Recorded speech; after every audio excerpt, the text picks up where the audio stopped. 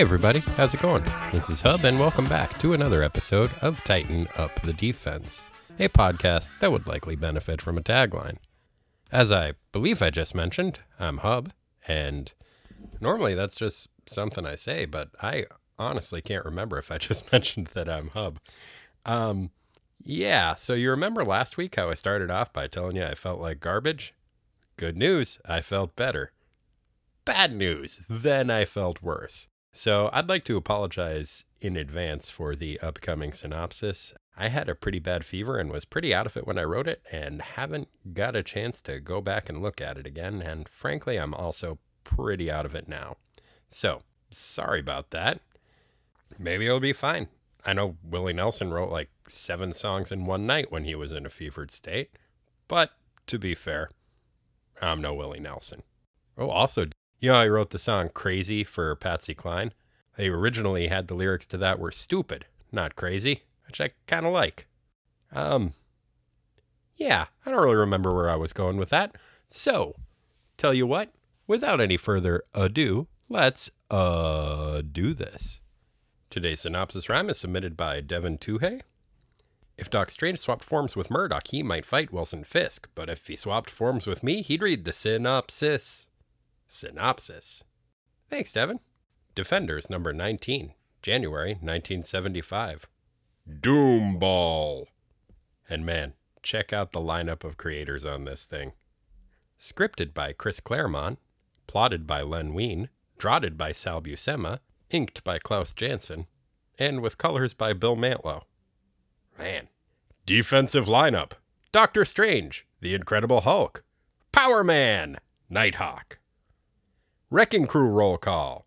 The Wrecker, Thunderball, Piledriver, Bulldozer. Previously in the Defenders. Valkyrie finally made good on a threat to embark on a sojourn of self-discovery. She packed up her magic sword and skedaddled off to Vermont, where she got mixed up in some weapons-grade nonsense about her dad, a cosmic harmonica, and some Asgardian assholes. Bye, Val! Hulk got mad that Val left and decided it was probably time for his bi-monthly angry departure from the Defenders. Bye, Hulk! Hulk's abrupt absence came as a shock to billionaire do-well playboy Kyle Richmond, a.k.a. Nighthawk, who had just purchased Hulk a prohibitively expensive adamantium chair. Looks like someone hasn't been reading the minutes from our titular non-teams meetings. But our bird-beaked billionaire do-well didn't have much time to dwell on being surprised by unsurprising surprises, because he received a call from his long-suffering business manager, Pennyworth, who informed him that property owned by Richmond Enterprises was being destroyed by a group of construction worker-themed supervillains named the Wrecking Crew. Surprise! Pennyworth went on to inform his avian-appareled employer that he had hired some extra security to ensure the protection of the remaining Richmond Enterprises-owned property, which was still in the process of being constructed downtown. Steve and Kyle figured they'd better check things out themselves, and the remaining duo of defenders deployed themselves in a downtownward direction. Upon arriving at the construction site, the pair of privileged protectors ran into the extra security Pennyworth had hired. Luke Cage, Power Man! Hooray! The mandatory misunderstanding-inspired metahuman melee ensued, but the do-gooder-on-do-gooder Donnybrook was interrupted when the property our pugilism-prone protagonists were purportedly protecting got blown up by the Wrecking Crew. Whoops. Luke Cage decided to team up with the Defenders as they squared off against the building-blowing-up bad guys. Before the two teams tussled, the Wrecking Crew decided to exercise their villainous prerogative to share their origin. Fair enough. Once upon a time, there was an evil construction worker named the Wrecker. His favorite crowbar got struck by magic lightning, which gave him godlike powers. He did some crime. Then Thor used electricity to take his powers away, and he went to jail. Then he and a bunch of his jail buddies broke out of prison, found his old crowbar, and held it at the same time. The crowbar got struck by some more magic lightning, and now they all have godlike powers. The end. The Defenders and the Wrecking Crew fought each other. The Wrecking Crew mentioned that they were looking for something in the rubble of the destroyed building. The Hulk rejoined the Defenders and helped them fight the Wrecking Crew. The tide of battle seemed to be turning in our heroes' favor, and the bad guys were about to run away when one of the baddies, Thunderball, excitedly announced that he had found the container the crew was searching for. But his excitement soon turned to dismay when the implausibly origined antagonist realized that the container he unearthed was empty. But that means that the missing object is, gasp, missing. That changes everything. Gadzooks! What could have motivated the removal of this missing MacGuffin? How long will we have to wait before the nature of the missing object is finally revealed? And, before the Defenders crashed their scavenger hunt, who were the Wrecking Crew's previous archenemies? Stay tuned to find out. Okay, so a misplaced youthful enthusiasm for baseball, one panel, and intellectual property theft, corrupt corporate culture, and unfair patent laws.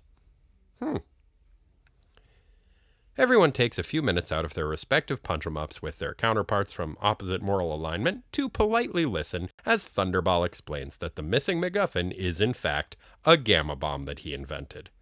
The fight is put on hold while Thunderball waxes nostalgic about his backstory for several pages of exposition. Classic supervillain shit. It seems a few years ago, Thunderball was a brilliant, successful nuclear physicist who was often referred to as the Black Bruce Banner, partly because his field of study was gamma radiation, partly because he was black, and likely partly because his actual surname Franklin drew some unfortunate parallels along the lines of tokenism to the Peanuts character. He may have also had a penchant for beans or unintentional shorts. The story glosses over that part. Anyway, the man who would be Thunderball was at the time employed by, wait for it, Richmond Enterprises. So, property development, riding academies, and nuclear weapons. That's a pretty diverse portfolio you got there, Nighthawk. Thunderball invented a tiny softball-sized gamma bomb that was 10 times more powerful than the one developed by his Caucasian counterpart. When he took the device to his boss, some guy named Pennyworth, the bean-counting bureaucrat hamburgled his intellectual property, claiming that legally, if not ethically, all inventions developed during his work-for-hire employment by the corporate megalith belonged to Marvel Comics. I mean Richmond Enterprises. Pennyworth then filed all patents for the device in the company's name and fired the fiscally unfortunate physicist, leaving him penniless and sparking his subsequent supervillainy. Dr. Franklin swore revenge and determined to steal his invention back from his corporate oppressors. But he did a bad job. A really bad job. Some security guards surprised him, and he dropped the device into a vat of molten steel that happened to be lying around. Fortunately, the bomb was sealed in a casing made of solid adamantium, so it didn't immediately blow up the planet. Hooray? The desperate Dr. Franklin was arrested, and Richmond Enterprises decided not to fish the bomb out of the steel, but rather to just go ahead and build buildings out of the molten metal. See, this is what happens when your CEO is a reformed hamburglar who spends all his time dressed up like a bird buying $4 billion furniture for his new clubhouse. Thunderball went to jail, met up with a wrecking crew, escaped, and vowed to wreck the buildings he thought his invention might be inside of until he found the displaced Doomsday device. Okay. Steve asks if Thunderball can rig up a science gizmo to find the bomb. Thunderball goes, "Sure, no problem. You know what else I can do? Signal my buddies in the wrecking crew to sucker punch the defenders and knock them out." Then he does the second thing, and presumably goes off to do the first one. The defenders woke up a few minutes later. Some cops tried to arrest them, but Steve does what Steve does and erases their memory. Just as Thunderball has apparently rigged up a science thingy to track the bomb, Doctor Strange rigs up a mystical Geiger counter to track the magic in Wrecker's crowbar. Clever. A homeless guy accosts Steve and asks for a quarter. Hulk is about to smash the poor fella when Steve intervenes. Apparently, after living in New York City for most of his life, this is the first time Stephen Strange has heard of homelessness, and he thinks it is just terrible. He uses his weird and eldritch powers to steal a banquet table from the nearby plaza and decrees that tonight the hobo shall dine like a king. Hooray! Well, guess that settles the homelessness problem. Well done, Steve. Meanwhile, the wrecking crew has tracked down the gamma bomb to a nearby Harlem boys club. A kid named Joey runs outside and informs Power Man that a bunch of douchebag supervillains just busted in and started threatening the kids. Shitty. Hey, you don't suppose that could be the wrecking crew, do you? Yup. Well, what are the odds? The defenders Kool-Aid man their way through the boys club wall. Everybody fights everybody. Most notably, Luke Cage beats up Pile Driver. After a little back and forth, the green Bruce Banner smashes the crap out of the black Bruce Banner, and an overmatched Nighthawk uses the two most powerful forces in comic books, judo and magnets, to overcome his oversized foe, Bulldozer. Then Steve does something he threatened to do last issue and sucks all the magic out of the Wrecker's crowbar, leaving the construction-themed Crumbum and his KO'd cronies powerless. Hooray! Only perhaps not so hooray. Because what about that pesky gamma bomb that could go off any second? Well, turns out that the children from the Harlem Boys Club found the device and had been smacking it around with a baseball bat.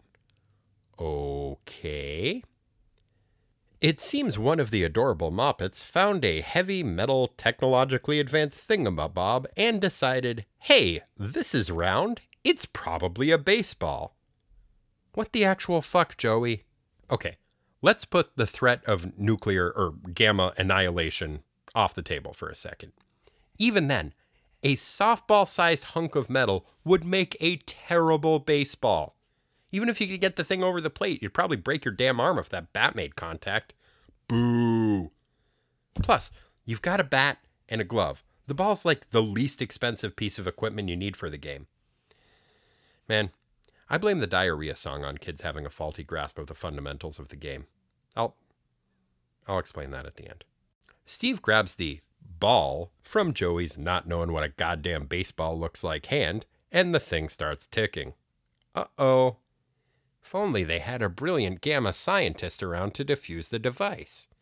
Well, I mean, sure, but Thunderball's taking a fist-induced snooze right now, and what are the odds of there being two brilliant gamma scientists around on the same block? Oh, right. In this particular scenario, I'd have to say 100%. Steve hypnotizes the Hulk into turning back into the Caucasian Dr. Franklin, as I assume he was sometimes called, magically steals him a nuclear scientist set of lockpicks from a nearby military base, and stands back as Bruce Banner does some Chris Claremont scripted hand-wringing and introspection and defuses the bomb. Hooray! Then he turns back into the Hulk for no apparent reason. Double hooray! Then Luke Cage quits the team. Aw. He's pretty bummed because he figures that since the building he was guarding blew up, Richmond Enterprises probably isn't going to pay him. If only there were a CEO from that company nearby who could smooth things over. Huh? Damn it, Kyle. You think Steve could have at least teleported him a sandwich or something? The end. Oh, the diarrhea baseball thing? Okay, you know that song, the when you're sliding into first and your pants start to burst, diarrhea? That always pissed me off, because that's terrible base running. You don't slide into first. You run through first. Shit like that has Joey not knowing what a goddamn baseball looks like. Terrible. Just terrible. And joining us once again is my good for many things brother, Corey. Corey, how's it going? It's going pretty great. It's a beautiful sunny day here. We're not getting rained on, and I read a fun comic book. Agreed. This comic was a goddamn delight. Yep. I had so much fun. And damn, talk about your murderer's row of fucking creative 1970s comic book talent. Mm-hmm. You got a story that is plotted by Len Wein, scripted by Chris Claremont, drawn by Sal Buscema. Yep. The fucking colorist is Bill Mantlo, who is one of my favorite 70s and 80s comic book writers. He wrote the whole 75-issue run of ROM that I love. No shit. Yeah. Oh. He also had really cool runs on, like, Alpha Flight and just did a ton of, like, fill-in comics for, like, Marvel Team Up and stuff. Created Rocket Raccoon in the pages of, I believe that was for the Incredible Hulk. And then on the cover, you've got Gil Kane and Joe Sinnott doing the inks. A veritable who's who. It really is. Unfortunately, I didn't like the cover very much. It's not a bad picture, but it didn't, I feel, match the interior art very much. And some of the perspectives are off. Like, it looks like Bulldozer is a ton bigger than the rest of the Wrecking Crew. Like a giant. And they've all got Spider-Man eyes. You know, where they just don't have any pupils. And it's like their masks. Lucha Libre eyes. Yeah. I guess they should have used the one where the bomb is missing instead as the cover. That was a pretty funny panel. Oh my gosh. Yeah, the very first one that we open up with, it really looks as though Thunderball is saying, "Look at my nuts!" And everybody has a look on their face like, seriously, what the fuck is up with those things? Shock, horror, anger. Boy. He's holding them up higher than you would your actual testicles. Sure. I would imagine. But maybe that's part of the shock and horror. It could be very old and we just don't know it. It's true. Yeah, hitting it blew right out of the gate. Okay. But yeah, it is Thunderball holding the empty casing of what turns out to be a tiny gamma bomb that he has built. But he's holding it out right in front of him and just has this, everybody is reacting with just shock and horror and confusion as he holds this empty casing, which when it's split in half looks Testicular. Kind of testicular. Pretty good. But the picture itself is great. And really, the art in this, I really like. We've talked about it before, but I think Klaus Janson is my favorite person who inks Buscema on these, and it really adds a different touch to the artwork, and it's one that I really appreciate. So, the first thing we are struck by is the fact that the issue is called Doomball, and it says on the front... They had to call it that, or they the had no choice. It says, the story we just had to call Doomball. Ba, ba, ba, ba. Why? Why did they have to call it that? They had to call it that for a couple reasons. Okay. One is that the bomb, the gamma bomb, is a little ball. Okay, that fair would spell enough. the doom of the whole city. Sure. And the second is that the kid who's got the ball is treating it like a softball. Sure. Third, Yes. Wrecking Ball gets his ball destroyed. Sure.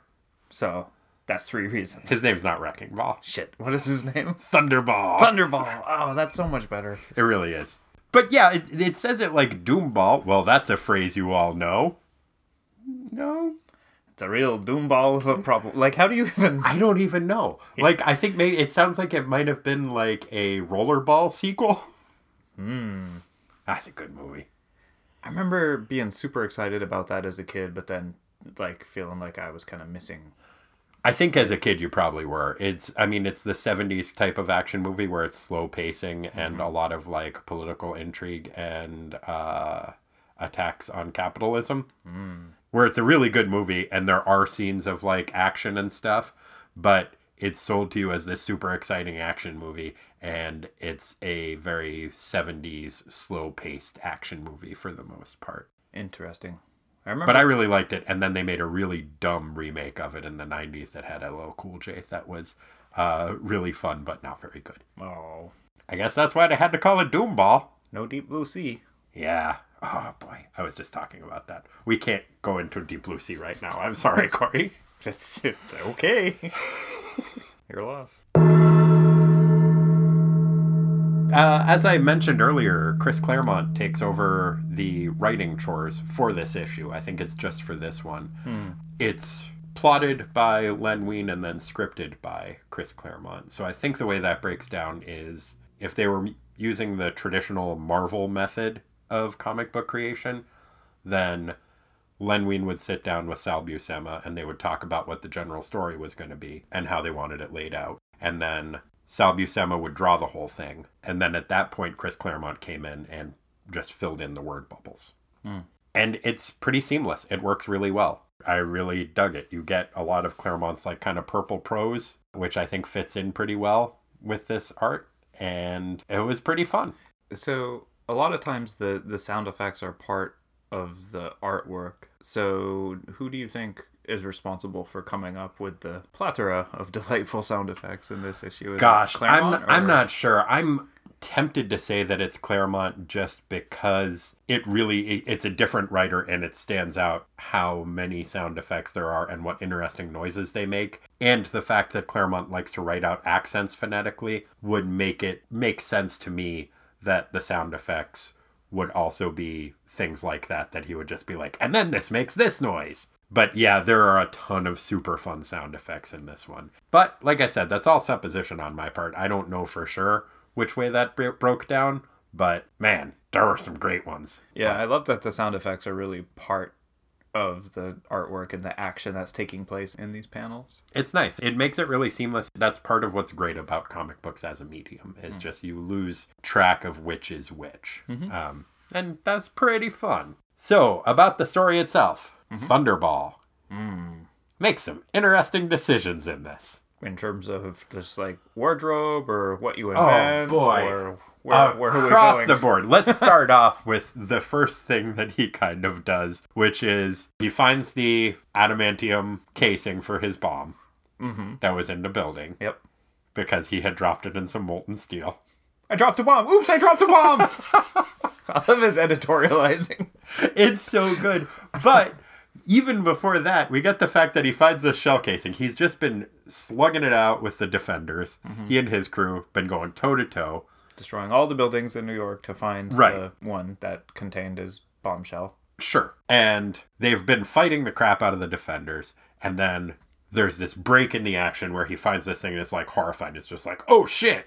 And Doctor Strange says, well, what's the deal? And his response is, okay, I guess you've got a right to know. And then launches into like 4 pages of exposition that starts off with, my story began a few years ago. He's just been waiting to tell that to somebody other than the wreckers. Man, he had that thing just locked and loaded and goes into full-on cutscene mode at the drop of a hat. I think he is just very uncomfortable being a super villain and wants everybody to know that he was a scientist with a lab coat and a respectable job, and he invented some cool shit. Destructive, yes, but, very tiny. As a matter of fact, they used to call him the Black Bruce Banner. Yeah. And with good reason. Mm-hmm. I really wanted him to say, because he does say that. He says, they used to call me the Black Bruce Banner. And for good reason. I made a new gamma bomb. I wanted him to follow up that by saying, and I'm black. But he didn't. And so, launches into this crazy story where, he invents a miniaturized version of the gamma bomb that Bruce Banner had developed. Mm-hmm. Makes it the size of a softball. 20 times more powerful. I think it's only 10 times more powerful. Either way, it's pretty powerful. Yeah. And then gets into like a little bit of like patenting law and like work for hire shit, which I think might have been Claremont taking some digs at the comic book industry, where any work that he does while he's working for this company is then owned by the company, and he is shit out of luck despite the fact that the company is going to make millions off of this work that he developed for them. And that's a real thing. I used to work for a large corporation, and they basically had that same agreement that if you come up with any brilliant shit on the clock, they own it. Yeah, that's not cool, man. Mm-hmm. Good thing I didn't come up with any brilliant shit. Nice work. Thanks.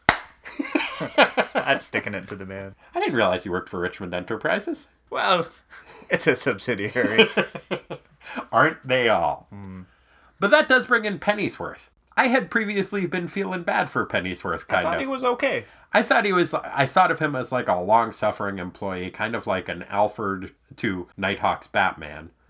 And just like, he's got this boss who's always gallivanting around and is leaving him in charge, and then we'll just have these crazy requests for him. Mm-hmm. And so I had really like sympathized for him, because to just have your boss be like, okay, do whatever, you're in charge of things, but actually I'm in charge, and you have to do all these projects, but I have to make the final decision. It's frustrating. Sure. Pennyworth comes across as a real dick.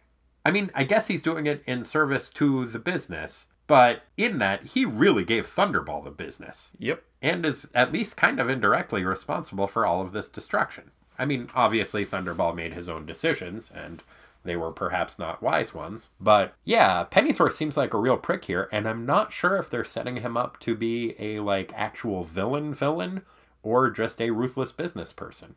Yeah, it could go either way. He also wrote a pretty ironclad contract with Power Man, in that Power Man apparently doesn't get paid if the buildings get destroyed. That's some bullshit, man. Yeah, it's like Power Man needs a better contract lawyer or something. Well, he ends up having one later. Does he? Yeah. Oh, that's good. He learned his lesson. Yeah, when he teams up with Iron Fist, he ends up getting, I can't remember the dude's name, but he's a real piece of shit. But is like a super ruthless businessman who run their business interests. I think they end up having to like go toe-to-toe with him to a certain regard later, because like he's too good at business. But yeah, I'm not, like I said, I'm not sure if this is supposed to be an indictment of Pennyworth specifically, or just of corporate culture in general. That's heavy, man. Yeah, I know. I'm very deep. Yeah. Yeah. But yeah, then Thunderball goes and decides that he's going to steal his own technology. I don't know what he's going to do with it once he gets it back, because it's not like if he just has it, then he'll own the patent for it and can sell it. Like, possession is 9/10 of the law. Maybe you can just take it and sell it. It's like, hey guys, look what I made. Yeah. One bomb. I guess, except for that Pennyworth had been really, like, fanatical about maintaining all of the copyright law, and it's made clear by Thunderball that all of the patents had been filed in the business's name rather than his name. I guess where it's something like a gamma bomb, if he is a unscrupulous person, he could probably just make a lot of money selling that and the technology to foreign agents or something like that. Well, he also admits in his exposition that this was one in a series of errors that he had made. Like, he didn't really think it through. I think it was a real emotional decision. He's like, I'm going to steal my shit back. So I'm going to put on some bright yellow gloves. We can talk about that later, but yeah, his cat burglar outfit is fucking redonkulous. That is some crazy bullshit. I think maybe he had just watched movies. It's like, oh, okay, if you're a burglar, you got to wear gloves. I've got these dish gloves. Yeah. These are the gloves that I have. Burglars need gloves. Mm-hmm. Gloves. Done. Yep. Outfit done. There's another thing, too, when he's running through the factory or whatever it is with the bomb that he's stolen back and the security guys are following him and he editorializes, you know, I was not an athlete and they easily caught me. I'm like, wait a minute, I've just seen you like swinging around a 500-pound ball on a chain. Did they that's after he got superpowers from the bar, the crowbar. From the magic Asgardian crowbar. Okay. Yeah, that was what makes him all powerful and shit. Before that he's just like a real nerd. A real Bruce Banner type. Yeah. A black Bruce Banner. Yeah. Yeah, that's true. Yeah.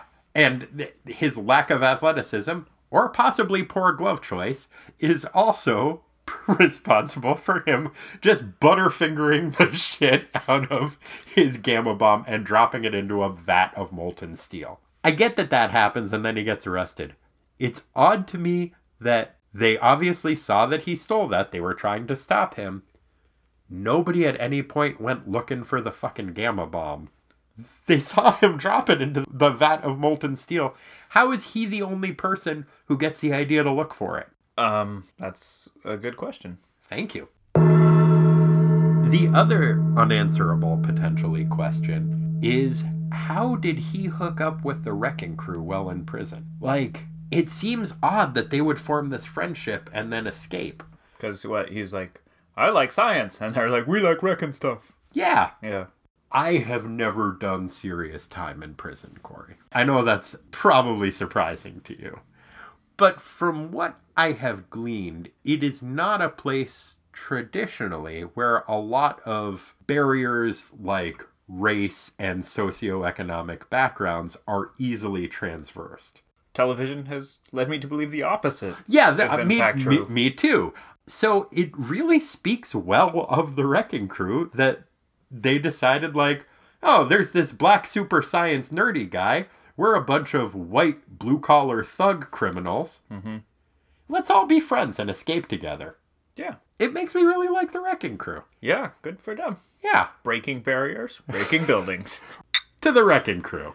To the Wrecking Crew. On the other hand, the Wrecking Crew do a remarkably bad job of bullying some children. Dude, that kid with the baseball bat is so badass. A bunch of supervillains break probably through the wall of your clubhouse. Mm-hmm. And you just grab a fucking stickball bat. It's like a miniature baseball bat. Like you would get at like free bat day at a Mets game or something. Mm-hmm. And he just smashes Thunderball's detection device out of his hand. And the dude is big and huge and hairy. Huge and scary. Dude. Yeah. The dude is big and huge and scary. And there's 4 of them. And they're clearly supervillains. The kid's just like, fuck this shit. Literally smashes the device out of his hand and says, we ain't giving you nothing. It's tough, man. Delightful. But also, like, how bad is the Wrecking Crew's approach? That, like, they don't manage to intimidate these guys at all. Mm-hmm. This is a bunch of kids. Even if you didn't try to intimidate them, even if you were just like, hey, it looks like you have a bomb here that is super dangerous. Like, they didn't, like, play the adult card even at all. Mm-hmm. Like, we are grown-ups. You have something you should not have. We need it. Right, and Doctor Strange does that with the kid that's got the bomb, and the kid's like, oh, okay. Oh, shit, didn't know. Whoa. Yeah, totally worked. Yeah. It's unfortunate that the Wrecking Crew does such a bad job that it really seems like their approach was to just bust into the door and just like start screaming immediately, like, ah, give us the thing! Yeah. Ah! And yeah, the kids push back. And those kids are fucking rad. Yep. Those kids are also, considering how devoted they are to the sport of baseball, it seems like they would want to use a regulation ball. Not a softball. Not made a out of metal. softball-sized object that's made out of metal and technology. There are a couple of things at play there. First of all, finding a advanced piece of technology that you don't know what it is and saying, that's round, maybe we should hit it with a bat. That seems like a very bad idea. But even that aside, they've got bats and they've got gloves. Like, do they not have any baseballs? Is it just like anything we find that's round? Potentially. And also, I think you're giving too much credit to kid logic. You remember being a kid, right? Yeah. Kids are dumb as fuck. You're like, there's no reason not to, do this stupid thing. I am reminded of a story of your dad walking in when you were trying to get the metal shaky bit out of a can of spray paint. Yep. And just hitting a can of spray paint with a hammer repeatedly. Yes. Yeah, that's... But I'm not the only kid that did that. No, I also did dumb things. I mean, nothing leaps to mind right now. But you're right. Yeah, kids do dumb shit. That isn't necessarily a flaw in this story as much as it is a flaw in pupa stage humanity. Yeah, I think that's a fair statement. One of the other super things that happens in this issue is a man accosts Doctor Strange looking for some change. Ah, yes. The Hulk has a reaction to that. The Hulk's response is, "You're attacking Doctor Strange!" and like picks up this panhandler by the scruff of his neck as though he were a kitten. Yep. And is about to probably kill the man. Or smash a little bit. I don't think you can lightly smash an actual human being if you are the Hulk. Seems to happen a lot. Does he smash any humans? Oh, I guess just the supervillains? Yeah. So they're more durable. Yeah, because they touched a magic crowbar. That's right. That was not very cool of the Hulk to do that. Doctor Strange's reaction is fucking extraordinary, though. It sure is. And in character with Doctor Strange, I think. It is a reaction that is certainly sympathetic to the man, but also speaks to his privilege, I think. The fact that when he is confronted with a homeless person, his reaction is shock and outrage that homelessness exists, despite the fact that he has lived in New York City his whole life. And then he's like, I will use my incredible powers to fix this. You now have a banquet meal. Yeah. It's very much a let them eat cake, although he does go the extra step of, and here is some cake. I see what you're saying. I think that it would have been more in keeping with Doctor Strange's character to just mind wipe the guy and walk off. I think he was feeling remarkably generous. I think that's true, but I think this is a good way to make Doctor Strange a more likable character, but without erasing his arrogance and just basic not understanding of the way things work for people who do not have his outrageous levels of both magical and monetary privilege. Tonight you shall eat like a king. It's great. And he just teleports this banquet from the plaza onto the sidewalk for this guy and then walks off. Mm-hmm. That is a very Doctor Strange way to deal with the homelessness situation, is to over-concentrate on what is directly in front of you and then be like, and now I'm done. Problem solved. I used my magic to fight homelessness. I thought it was great, and it totally delighted me. It's a regular Robin Hood. Yeah. I mean, assuming that the Ritz or the Plaza or wherever that food came from is rich. I think that's a safe assumption. Had a pretty rich look. There was those tall candles on the table. Right. I think also very in keeping with Doctor Strange's character is the general assumption that no one will miss it. I think he literally says, I don't think the Plaza will miss one meal. It's like, you took their table and all of their stuff. I don't think that's going to go unnoticed, and probably somebody's going to lose their job for that. Yeah, that's what I was thinking. Like, what about the hospitality worker? Like, that job probably kind of sucks. Yeah, but he also probably needs that job. Some dude making minimum wage is going to come out and be like, here's the refill for the... Oh, shit! And then his boss is going to be like, what did you do with the table? He's like, I swear it just disappeared, boss. Fired. Sure it did. Boom. That's another person that Doctor Strange is going to have to teleport a banquet for. Oh, vicious cycle. We get another scene in which Doctor Strange uses his powers to drink a magic milkshake. We do? When he fights the Wrecker. I mean, I guess he doesn't slurp it all up, but it is shocking to me to see a scene in which Steve appears to be standing physically toe-to-toe with a powerhouse like the Wrecker. But what he is doing is focusing on the magic that is in the crowbar and sending it back at him. But there were some interesting uses of Doctor Strange's powers in this book that I actually really appreciated and I thought made a fair amount of sense. It made me a little bit sad that I think this is the only Claremont scripted issue that we get. Because whenever you have magic powers, you have to find that right balance of this guy needs to be powerful and puissant, but it can't be in a way that solves all story problems ever and makes actual conflict still possible. And so he has Doctor Strange using his powers in ways that are almost exclusively teleportation of items from either one place to another or one dimension to another, and then refocusing the magical energy that's in the crowbar. It's done in a way that makes him seem powerful, but also doesn't seem like... And then he can just make everything do anything. No, it's possible. Yeah. The one hiccup in that, I thought, was I wish there had been at least a line or something explaining why he couldn't just send the gamma bomb to a different dimension. That was my first thought when they found it. I was like, why doesn't he just zip it off to wherever he zips things off to? Yeah, especially when he had just done that with the mystical crowbar. Like, why don't you just send it to that place? Like, send it to the exact same place, and then maybe when it blows up, it'll destroy the crowbar. And then, boom, no more Wrecking Crew. Yeah. This seems like a good idea. Well. But like I said, I wish there had been like a line where it's just like, this device is too dangerous. I can't send it someplace where the repercussions won't be felt. Or I've expended too much mystical energy this night. Now I'm spent and I can't teleport shit for another 5 minutes and it's going to go off soon. You know? There's usually some way they can write. Yeah. And I think I wish there had been that there. Because otherwise, I'm nitpicking a little bit, but that was a little bit. I think we saw Steve at his best in this issue. I agree. He even acknowledges that basically putting the Hulk to sleep and bannerizing him and then letting him wake up again was perhaps not his wisest decision. So when the Hulk starts to wake up, he kind of whispers, "Oh no."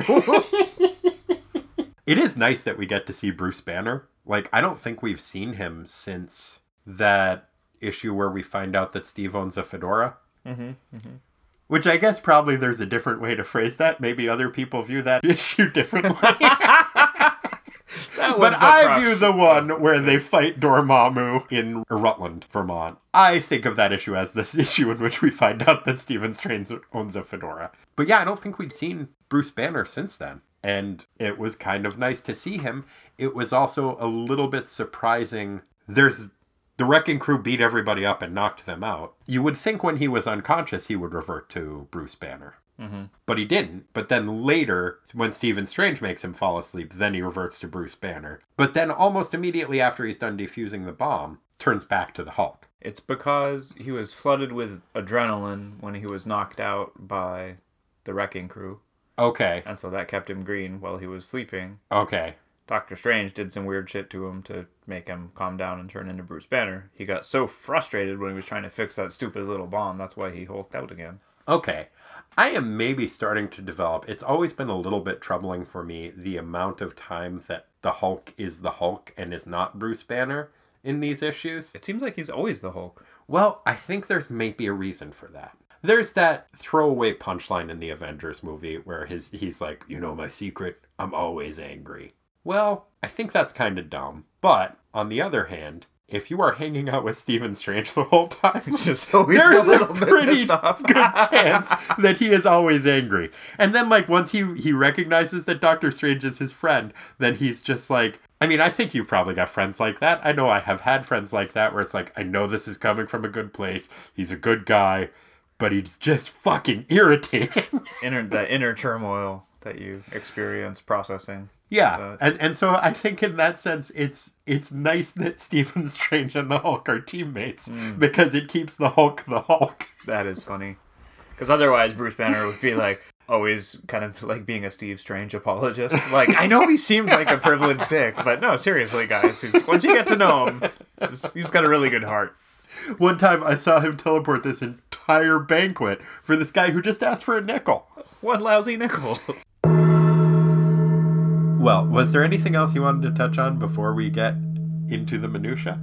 Just one last thing, which is I like that in this issue, on 2 separate occasions, the word crud is used as an insult for a person. Oh, yeah. Like, you crud. And I don't recall hearing it used like that before. No, it's different, and I also enjoyed that. Good call. Thank you. As we don't have zingers in this, I did want to squeeze that in there. Good call. Well noted. Well, would you like to get to the minutia? Let's.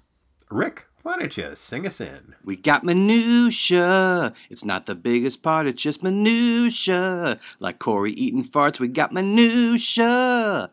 Time to sweat the small stuff. Thanks, Rick. So, what do you feel like hitting up first? Oh, there's so many sounds. Let's talk about sounds. Okay. Boy, howdy. There's a lot of them. Let's start with the ones that, because I wrote a bunch down. Did you write a bunch down? I have 5. Were there any that, like, yeah, they're cool sounding ones, but I don't really have a ton to say about them? Because I got a couple. Like, there's a scoom, which is a fun noise. Mm-hmm. We've got a splacked, which I thought was pretty cool. Mm-hmm. That's the pile driver getting knocked into a wall. Yeah. Were there any others that are like that it's just like, oh, that's cool, but I don't have a ton to say about it other than that's cool? I do have a few. Pretty much also to note, all the ones I wrote down happen in the fight scene with Thunderball between pages 16 and 17. Like, that was just a treasure trove of goofy sounds. It really was. It was also, there were some great fight scenes there. Yep. So, on that one, page 16, the noise that Thunderball makes when it's thrown at high speed is... Pretty good. I think. Yeah, just a bunch of S's and then A's. Mm-hmm. And yeah, that's really evocative. That is what it would sound like, I think. Having this enormous, quasi-mystical wrecking ball. Yeah. I think it would make like a bass heavier sound. Like, wang.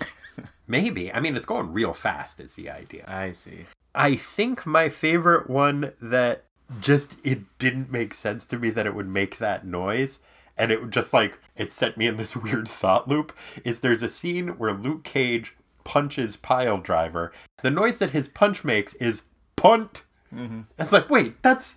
Haven't we seen that before? I feel like we've seen a punt before. Possibly, but I feel like that would be maybe, like, it just so it is tied with kicking the fact something. That, yeah, like, kicking something is called a punt, but he punches something and it makes the noise punt, and I just could not wrap my mind all the way around that. Maybe it was to illustrate that the Wrecking Crew guy was super, like, made out of, like, so hard to be, like, it was hitting metal or something. It was making, like... Right. Yeah, I get that. It was just, yeah, I now want a punch to make the noise kick and a kick to make the noise punch. Ah, that's confusing. Yeah. Yeah, it was. But I really enjoyed that. I liked the noise of stopping Thunderball's Thunderball. That Hulk, I think he just reaches up and kind of palms it. And it makes the noise thump. Thump. That one is really cool. And that's written on the outside of the wrecking ball as he catches it. It's a really cool panel. And then there's a really cool series of panels where it's crush. But like a bunch of K's, a bunch of R's, and a bunch of Ushes over the course of like 6 panels of the Hulk contracting his fist and turning this mystical wrecking ball into, like, crumbled concrete. And poor Thunderball. Yeah. You see his face after that, and he just has little tiny letters saying, "Oh, good Lord." Poor fella. I mean, sure, he did a bad job intimidating children, but poor fella. This is one of the most likable criminals we've come across in this. He really is. And like I said, it's by proxy, you end up with an appreciation for the whole Wrecking Crew through that. Through this unlikely animal friendship. Except maybe Bulldozer. Yeah. I don't know. I mean, Maybe it's a stupid metal helmet. it is a stupid metal helmet. Guy bugs me. Yeah, I get that. I think for whatever reason, I maybe have enough like residual good feelings towards Ram Man that it doesn't bother me as much with Bulldozer. Pile Driver is the one that I keep thinking of as just like, kind of fuck that guy. Yeah, that guy's a jerk, but he gets his jaw. I don't know if you're man, going to talk about they all that. get their just desserts. But his jaw in the scene in which Power Man punches him in the face, like his face is wrapping around Power Man's fist to a degree. The way that it's drawn, it looks super gnarly. Yeah. He's got a very punchable face.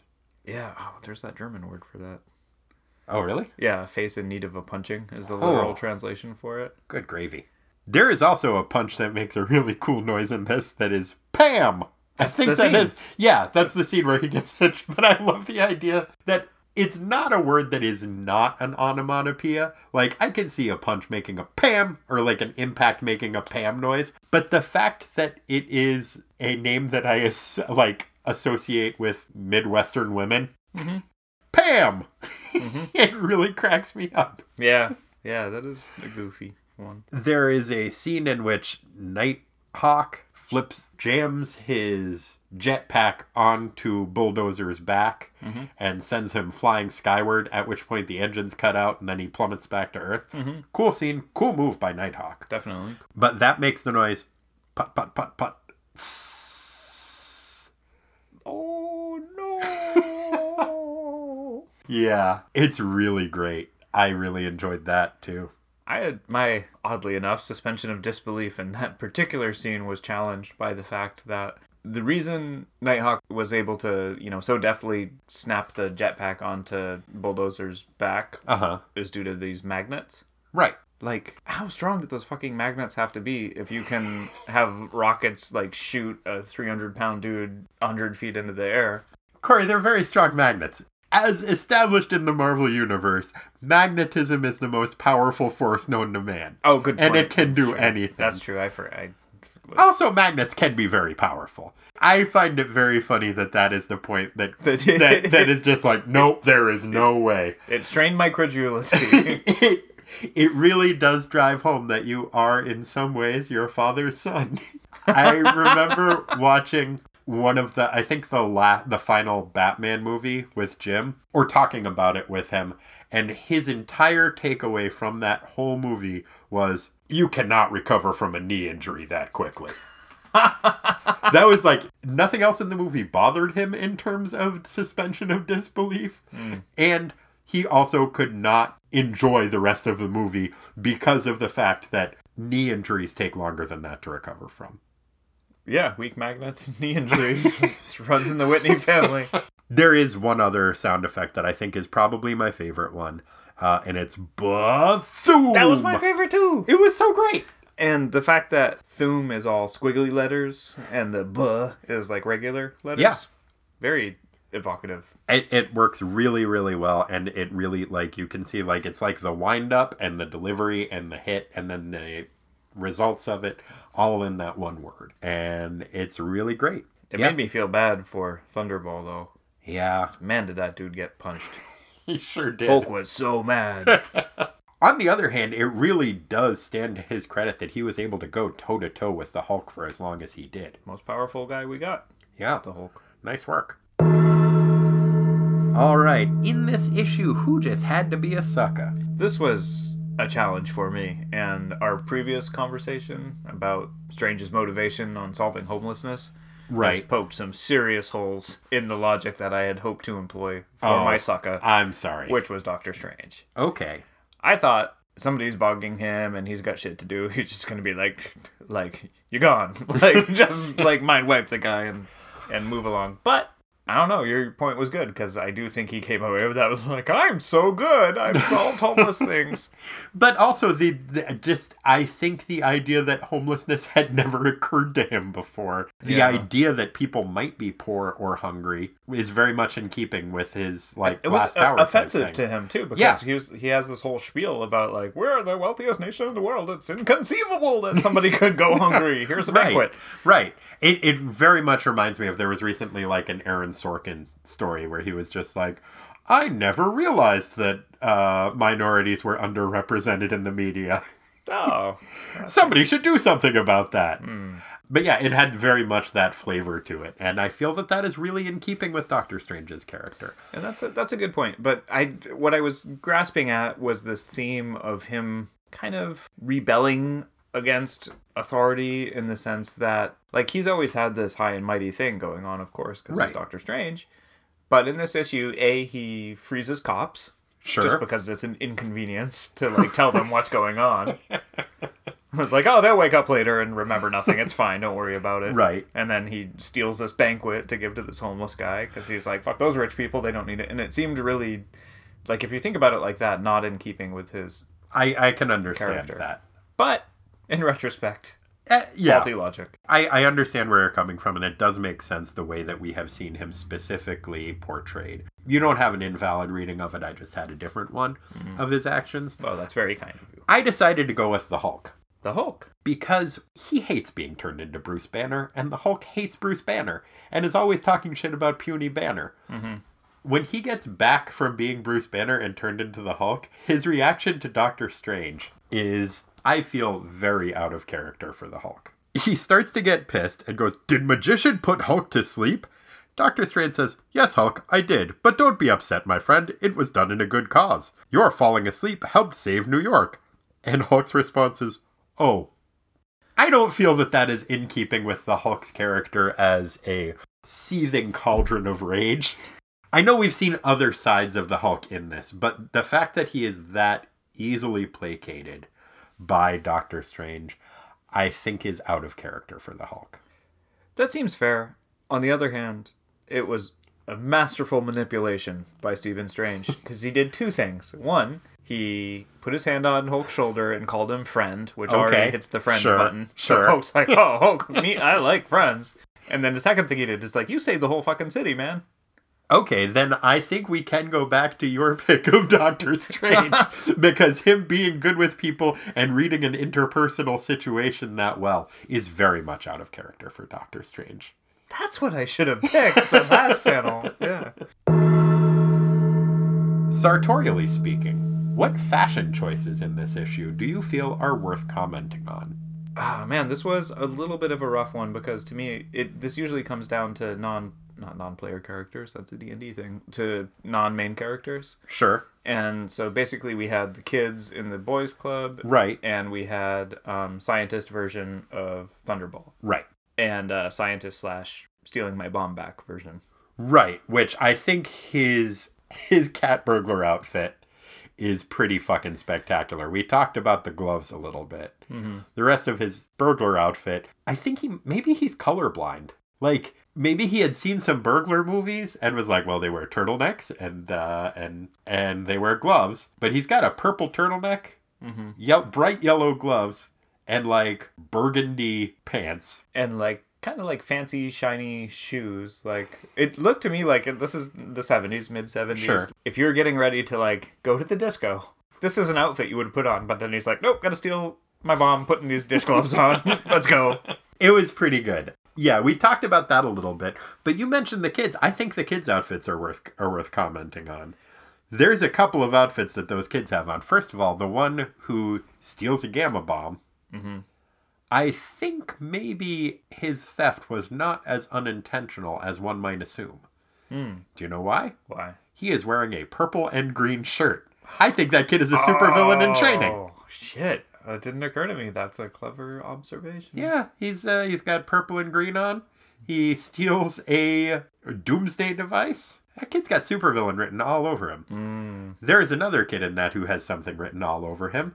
And he has the word Mets written on a pink t-shirt. I really like that kid made his own Mets t-shirt. Yeah, he was cool. And then there was the other little guy that's the kind of like the chubby kid with the like a pink polo shirt. No, that was the kid that had Mets written on his shirt. He had Mets written on his pink polo shirt? I think so. I know it was a pink shirt that had Mets on it. Yeah. Oh, yeah. Yeah, he just made his own Mets shirt, and it's pink, and I like that. Nice. Pretty good. All right, let's get into the brass tacks of this. In this issue, who was the best defender? The best defender in this issue, for saving the entire city, is Bruce Banner. Oh ho ho. Seriously. Okay, I guess that's fair. For whatever reason, Doctor Strange couldn't teleport that shit away. We were left with only Bruce Banner with some tiny tools on a Harlem sidewalk diffusing the most dangerous bomb we got. Okay, he did do a pretty good job of that, and you're right in that regard. I went with Steve Strange. He just delighted me in this issue. I loved his response to the homelessness crisis. Targeted, as it were. Yes, but he also teleported the Wrecker's crowbar to a pocket dimension. Mm-hmm. He stood toe-to-toe with the Wrecker, and he was the only person in either side of the Wreckers or the Defenders who gave a shit that they were trashing the boys club and was worried, like, they're going to kill the kids. About collateral damage. Both the property damage of these kids, we are destroying their boys club, and also they could be injured in this. We need to get this fight outside. Which again is kind of out of character for Doctor Strange in a number of ways. Mm-hmm. But I really appreciated that. Yeah. So yeah, my choice went to Steve Strange. I agree. Bruce Banner did a very good job defusing the bomb. Mm-hmm. But he also almost did wreck that place and kill the kids. But he was hulked out. And he also almost killed a homeless guy for asking for a nickel. Again, hulked out. Yeah, because he's the Hulk. Yeah. You can't excuse all of his behavior for being the Hulk. You just sort of have to. All right. Well, conversely, who was the worst offender in this issue? With the exception of the cool thing with the jetpack, yep, Nighthawk didn't do anything. Like, why was he even in that comic? Well, I thought he did an okay job with the jetpack. He also did some aerial judo against Bulldozer. But I also had Nighthawk as my choice for worst offender because at no point did he say, hey, Luke Cage, we'll see that you get paid. Yeah, why don't I call Pennyworth and fix this? Yeah, like I know it would be like maybe like he's maintaining his secret identity, but he could say like, I can make some calls and see if I can get you something. He bought a whole fucking riding academy for Valkyrie. Even if it wasn't through his company to maintain a secret identity, he could just say like, yeah, I'll make sure you get paid for this, Luke Cage. Because that is bullshit. And his company was also responsible for Thunderball getting ripped off. Mm-hmm. And he just doesn't seem to bear any responsibility for the things that his corporation's doing. So, fuck you, Kyle. Yeah. Nighthawk's the worst offender. All right. Now we're getting into the nit and grit of it. Favorite panel? There was a lot of delightful artwork in this. There really was. I had a few of them. I think saving favorite for last, two like runner-ups were both Doctor Strange related, and the dialogue was kind of also part of what made each of these panels for me. Okay. One of them, which we've already talked about kind of a bunch, was on page 10. I called it Dying Like a King. It's really good. Yeah, he's doing crazy magic shit. And it looks really cool. It's once again, I think the Klaus Janson inks are really bringing some gravitas to this scene of like just mystical might happening before the table teleports in. But yeah, it's really cool looking. So I had that one, and then another Doctor Strange one on page 27 when he comes to the realization that little Joey's softball is in fact the bomb. It's really the word bubbles. Like the panel itself isn't super impressive. It's a bunch of people like running from a bird's eye view, top down. But it's just occurred to him, and he's like, by the Vishanti note, the softball! Like, he was losing his shit, and it's funny to me. I agree. Those are great. One of my favorites is on the page right before that, page 26, and it is Doctor Strange fighting for the mystical crowbar. It's just pretty badass looking. I really dug it. But my absolute favorite is the first page. Hey, everybody, look at my balls.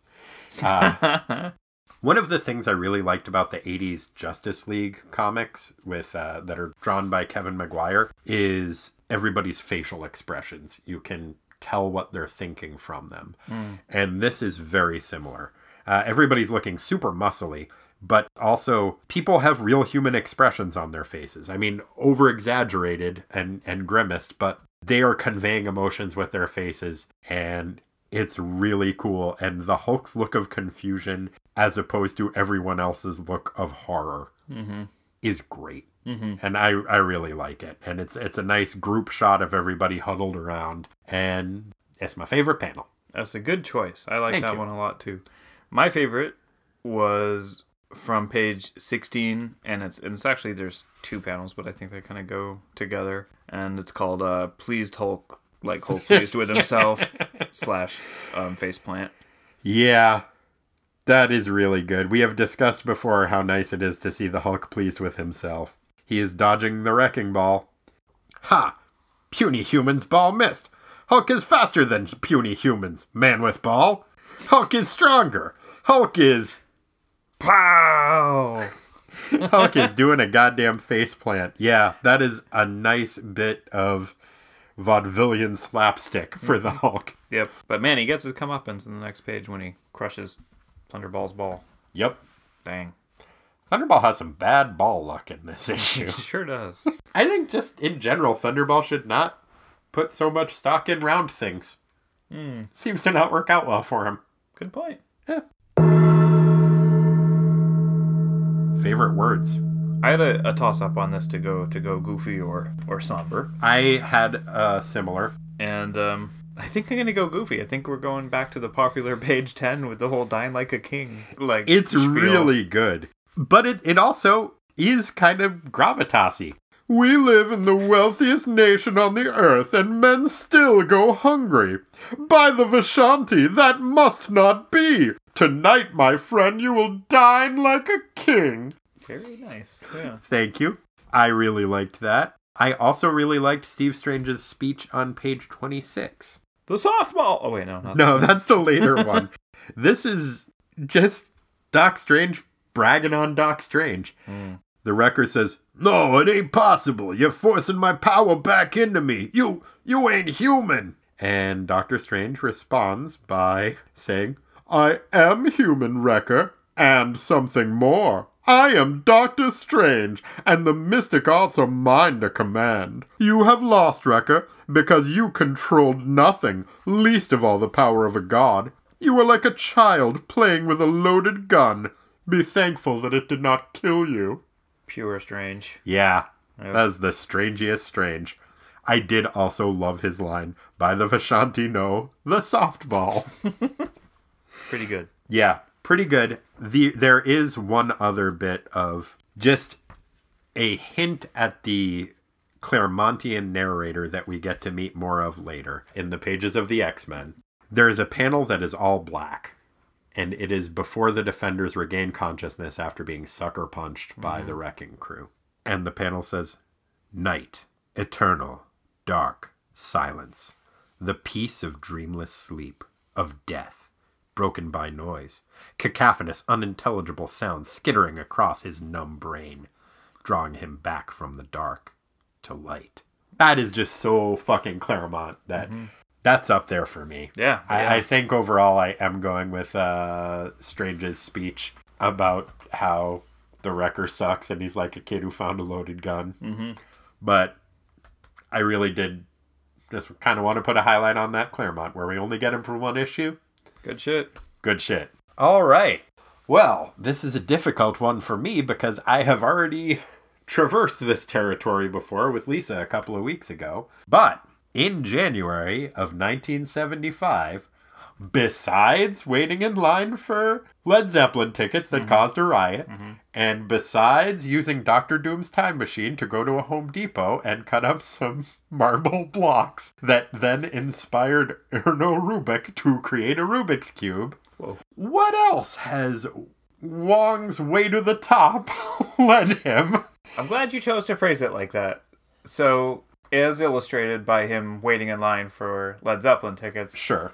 we wouldn't think so, but the man is a fan of rock music. Oh, yes. A big fan of rock music. Uh-huh. And in the 70s, there was some awesome rock music to choose from. There really was. So, I'm going to editorialize a little bit more on your title, and we're going to have to call this segment, "It's a Long Way to the Top if you want to rock and roll." All right. Because in 1975, January, Wong needed a break. So, I know Wong often needs a break in my take on what Wong's doing, but he It's lives fair. for Doctor Strange. You would need a he break. works for Doctor Strange. Yeah. And so he's like, I'm going to go see some sun and surf, maybe some kangaroos, Oh. some adorable koala bears, and I'm going to go see fucking AC/DC's TNT tour Whoa. in Melbourne, Australia. Nice. And so that is part of what Wong's very busy January 1975 held for him. Excellent. Did he enjoy the show? Of course. What do you think his favorite song was? Oh, gosh. It's a long way to the top. If you want to That's rock and roll. probably it. I don't know if that came out later or not. Was that a Bon Scott one? It was. Yeah, okay. My favorite off that album is the song TNT. It is such a good song. It's probably, I think it's maybe my second favorite AC/DC song. What's your first? Thunderstruck. Oh, that is good, too. It's just, and it's on the album Razor's Edge that has maybe my least favorite AC/DC song. Money Talks. Yeah. Just the song's fine. It's whatever. It's a pop ballad kind of, but it's fine except for the fact that it has the line "Money talks, BS walks." I don't want to hear anybody in AC/DC say the phrase so bad. BS. Yeah. Oh, man. I mean, fucking beep it out. Like, if you need a radio cut. That's a weird choice. It really is. But I digress ever so slightly. So, the other thing that Wong was up to in January of 1975, Doctor Strange had this newfound realization that homelessness is bad, and there are some people that are hungry. Sure. So his response, like his response to so many problems, was to be like, Wong, I just found this out. Now fix this problem. I'm going to start teleporting food that you prepare all over the city onto tables. So Wong's like, shit, okay. And so he starts employing all of his mystic and culinary arts to just make a shit ton of food. And he's going, and he's like, this is fine, but I mean, the homeless deserve better than this. This is kind of bland. I'm going to need a lot of seasoning for this. Where am I going to find this much seasoning?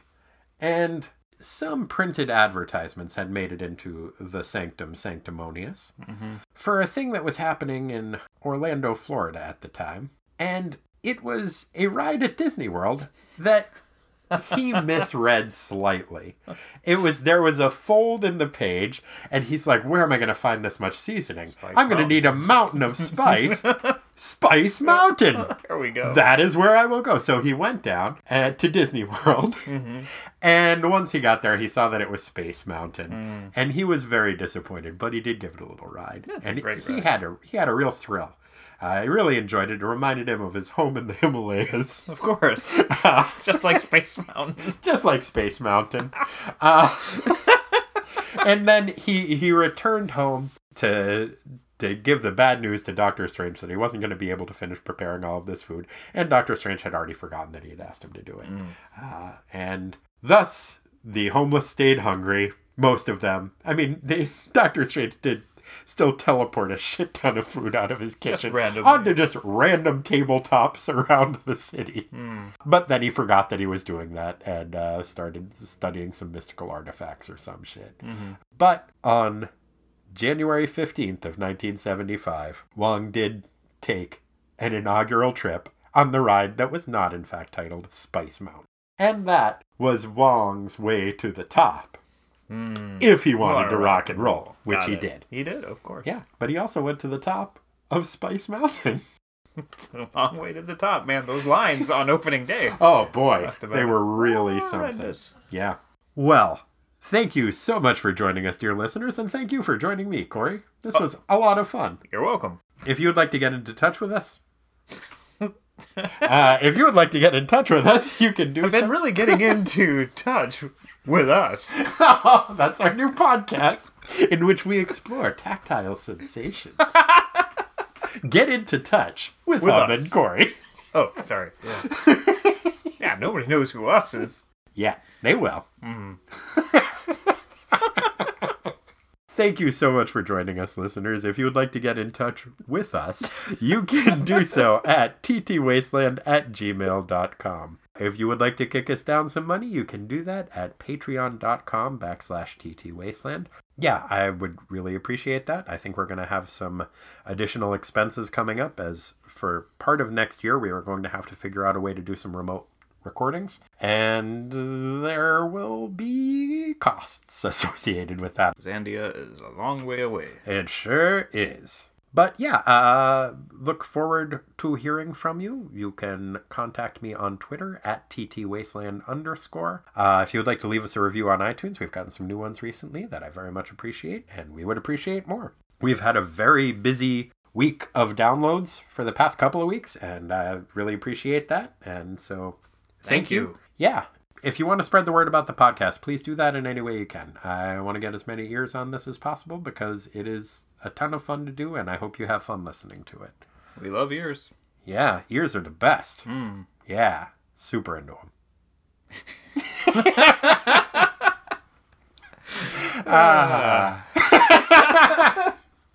All right. Yep. Bye, the Vishanti. The softball. Goodbye. Bye. And they know it.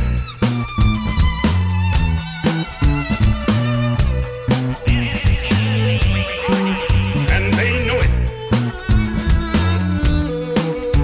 I'm going to destroy you. Let's go. Bye, the Vishanti. The softball.